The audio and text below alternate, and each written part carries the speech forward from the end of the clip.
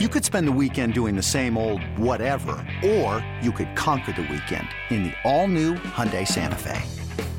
Visit HyundaiUSA.com for more details. Hyundai, there's joy in every journey.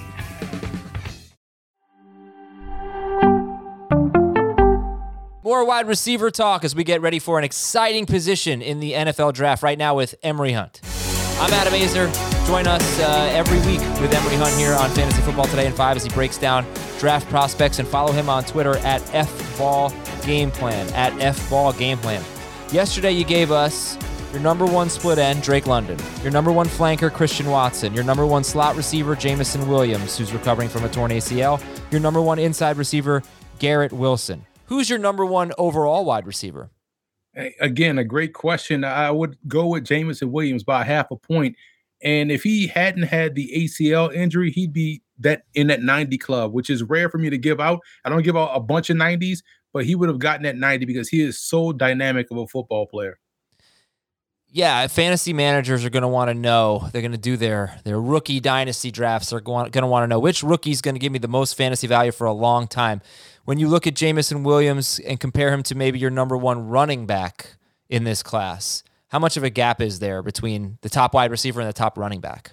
Oh, there's a significant gap. You talk about 4 to 5 point gap. And also it ties into what we're seeing right now in the NFL. Unless the running back comes out like a Saquon Barkley or maybe a Nick Chubb or someone that has that legit home run hitting capability, that explosive speed, it's going to be hard to put them over a receiver that's going to see the football a lot, that has a chance to really ring up that cash register pretty quickly out there on the football field in the NFL. All right, so Jameson Williams is definitely someone we're going to be very excited about when he gets drafted in the first round.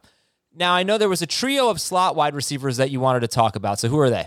Well, it's a quartet, man, because they're so jumbled up. And it's my 2, 3, 4, and 5 slot receivers. You're talking about Calvin Austin, I'm going in order, out of Memphis. You also look at Jahad Dotson out of Penn State. You have Wan'Dale Robinson out of Kentucky, who is ridiculously elusive and fast, and Treylon Burks out of Arkansas.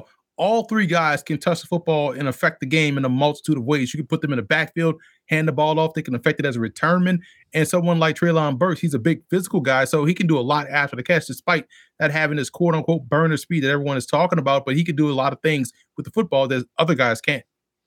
Yeah, I guess how much does speed matter to you at the wide receiver position, or what kind of speed are you looking for? Not just 40 time, right? Game speed. You got to be game fast, man. And everyone loves to bring up Jerry Rice, and rightfully so. Let's bring up Jerry Rice, okay? That's someone that quote-unquote ran a 4.5, but he always was able to outrun defenders and never really get caught from behind. And you want to know what someone that is faster than Jerry Rice looks like out there? We just brought up Bo Jackson. That was 4.19. Randy Moss, that was 4.2. So if you can play fast and also be fast, that's the difference. And if you're playing fast, you're already going to be ahead of the game. But if you're fast and also playing fast, that's a deadly combination. Do you think we'll have 2 Ohio State wide receivers drafted in the first round? I know Garrett Wilson is a top wide receiver for you. Not the top, but a top wide receiver for you. But Chris Olave, another one, he is number 5 on the CBSSports.com draft rankings at wide receiver. Do you think Olave makes it into the first round?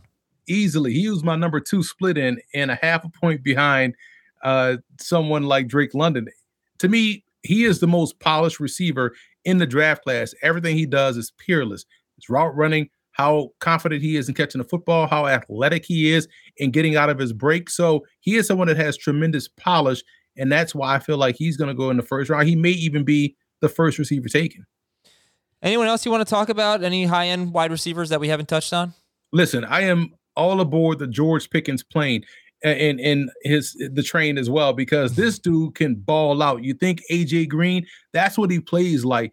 And I love the athleticism, the go-get-it-tiveness of his game, willing to lay out for a pass. That, to me, those are the receivers you want. I think he's a bona fide X, a guy that can step in and start day one. Philly would be the perfect place for someone like George Pickens. And a sleeper, Jaquez Ezzard out of Sam Houston. This dude, I was at the NFLPA Bowl out in Pasadena. Every time you looked up, he's running past someone on a deep ball, catches the football very well deep. He's someone that can touch it as a returner. When he was at Howard, they used him in the wide receiver run game. He was dynamic there. If you're looking for a quote-unquote Deebo Samuel light, keep an eye out for Jaquez Ezzard. And oh, by the way, he got a call up to the Senior Bowl. First practice there, deep ball. He went down the field, burned the cornerback like he did early in the week at the NFLPA game. Man, we're getting some seriously good talent at wide receiver in these recent drafts. I mean, last year was just amazing. This year looks like it's going to be really good.